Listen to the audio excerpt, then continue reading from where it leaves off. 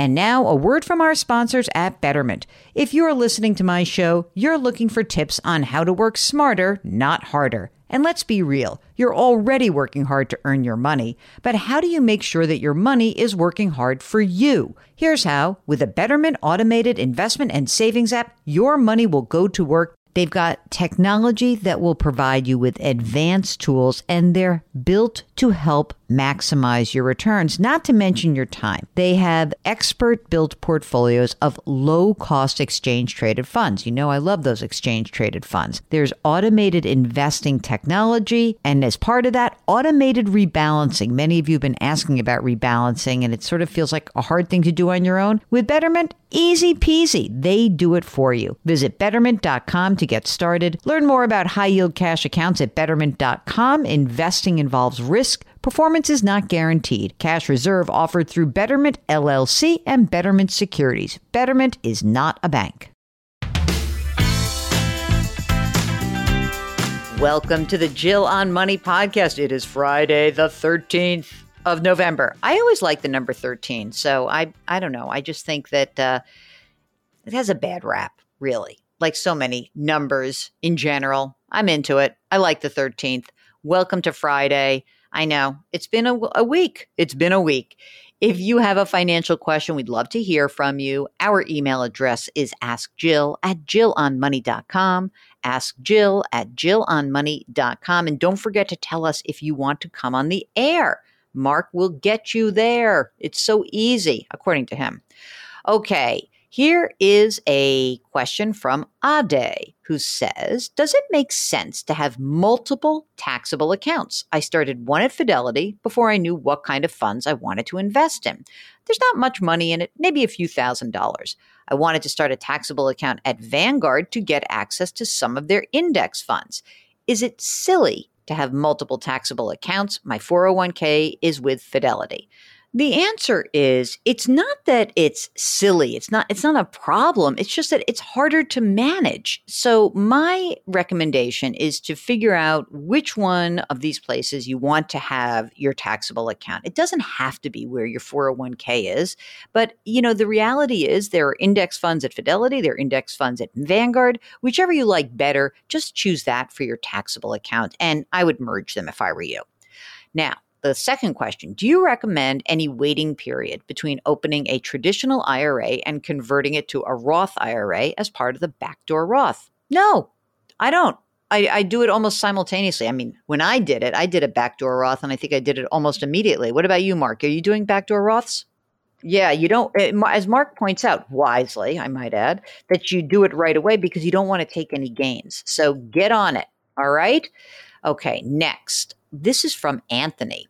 Hi, Jill. I love the podcast and the no-nonsense advice. My question is related to COVID-related unemployment benefits and retirement accounts.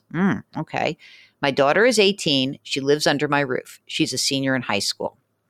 She started a job at a local gym in February, just before the pandemic started. In March, she was laid off. Oh, God. In September, the gym reopened and my daughter worked limited hours. There are still some weeks where she works no hours because the gym is overstaffed. Okay, here we go. She filed for unemployment in March and has been receiving the Pennsylvania Pandemic Unemployment Benefits. I expect her to earn $4,500 from her employer for 2020. She'll also receive $7,000 in unemployment benefits. Okay. I've been paying all of her bills, and her money has been accruing in a savings account in case of an emergency. Assuming the above earnings of $4,500, is she eligible to contribute the $6,000 max to the Roth IRA? And he goes on to say, I know the unemployment benefits will be taxed as income. I was about to say that, so I'm glad you do know that. But does the unemployment benefit count as income that could be used to fund a retirement account? The answer is no, it does not. So it has to be earned income, and unemployment benefits do not count as earned income. But you know what? She sounds like she's doing the right thing, and you're doing the right thing. So I think this will be great. And it's great to have at least, I mean, think about it. It's pretty great to have at least $4,500 going in, especially amid a pandemic. So well done. This is from William, who says, Where do I go to get tax advice on my investments? Is it a CPA? Is it a tax preparer, a tax attorney, a financial planner? I'm retired and I've got stock and in Vanguard investments worth approximately $1 million. My total net worth, including houses and land, $2 million. I've got no debt. I'm receiving Social Security. I'm 63 years old. I've been retired about 3 years. Well, I mean, first of all, it's not that difficult. So, I mean, I'm certainly happy to walk through this with you myself, but I mean, a CPA could help you, a financial planner would help you. I would lean towards a certified financial planner simply because if you're doing this as part of a larger retirement plan, then I think that a CFP is probably your best bet. So you want to be taking into account how you're doing in retirement, what funds need to be moved simply because maybe you're out of whack, or which funds make sense to draw down for tax purposes. So I'd go for a fiduciary, someone who puts your best interest first, and I would try to get a CFP. So a certified financial planner, you can find one at the CFP website, letsmakeaplan.org. Or if you want a fee-only financial planner, that means somebody who will not take commissions at all and may even just give you advice that you could execute on your own, you would go to NAPFA, National Association of Personal Financial Advisors, napfa.org. So give that a try. Jeff writes, I will be inheriting $40,000 within the next month or two. I'm 68 and I have little debt.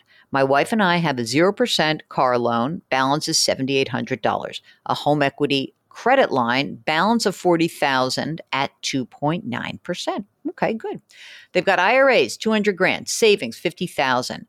And Jeff says, I still work and I'm planning to semi-retire. Should I pay off our car loan or home equity loan or invest the money in a Roth, which would have a diversified stock portfolio? Thanks, Jeff.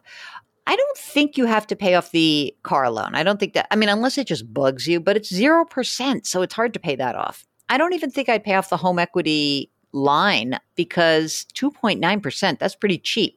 So I think that what I might do is if you are allowed just under the amount of money you earn and you've got it going, I think that maybe putting it into a Roth IRA could be helpful. But, you know, you can only put in up to $7,000 for you and then another $7,000 for your wife. So, you know, that would be maybe you do that this year and then you do it again for next year, right? So you make a 2020 Roth IRA contribution for both of you, a 2021 contribution right after the first of the year. Now the rest of the money is available to you and that could be used as maybe beefing up your savings, or perhaps you might want to just invest some of the money in a taxable account. Now, I mean, look, if it really bugs you to see that home equity line at 2.9%, I guess you could use some of it to pay that down a little bit to accelerate it. But again, it's 2.9%. It's awfully hard to feel good about a 2.9% debt pay down in this environment. So see if that works well for you. Okay. All right, this is from Anna, who says, last month, my husband rolled his traditional IRA into a Roth IRA. We both now have Roth IRAs managed by Edward Jones, and these are in addition to our retirement plans through work. Because we are early in our savings journey, we don't have much in these Roths. Last year, my account barely made more than the fee to keep it at Edward Jones. We're looking to move our accounts to a robo-advisor like Betterment, but I read that we can't roll over IRAs more than once a year. Do I need to wait until next year to move my husband's Roth? If so, is it worth moving mine over sooner? Thanks for your time and for your awesome podcast. So first of all, of course, you can move yours whenever you want. You're not rolling over. You're not converting something. You're just moving it. So what I would do is I'd go to Betterment. I tell them what you want to do. Tell them exactly when the accounts were established and get some advice from them. But I would absolutely do that. I think there's no reason to pay a big fee, especially for small accounts. Everybody, you hearing that? There's no reason to pay a big fee when you have a small account. There's actually never a reason to pay a big fee. How do you like that? Okay, I'm glad I convinced you. Fantastic. Okay. this has been great. And I really appreciate that you guys you continue to listen. You send great questions. This show does not exist without, number one, Mark, the best producer in the world, but also you guys. And we're here to help you out. This is the entire thesis of going to a daily podcast. We want to help you out. It's been a very weird period of time since we started going daily back in March 14th, by the way. But I do think it's really important that you guys understand that this is about you and your financial journey. We want to be there to help you. We don't want to nag you. We want to just be a helpful coach. Now, sometimes your coach kind of beats you up a little bit, so you'll hear that sometimes. But honest to God, all that we're trying to do here is get you to the next place. We don't want to reflect on you beating yourself up because of where you've gotten to. We want to get you beyond this place. Okay? Deal? Fabulous. Great. All right. So we're going to have a really good guest this weekend. I think it's going to be very interesting as we're going to talk about student loans. We're going to talk about education and higher ed in this country.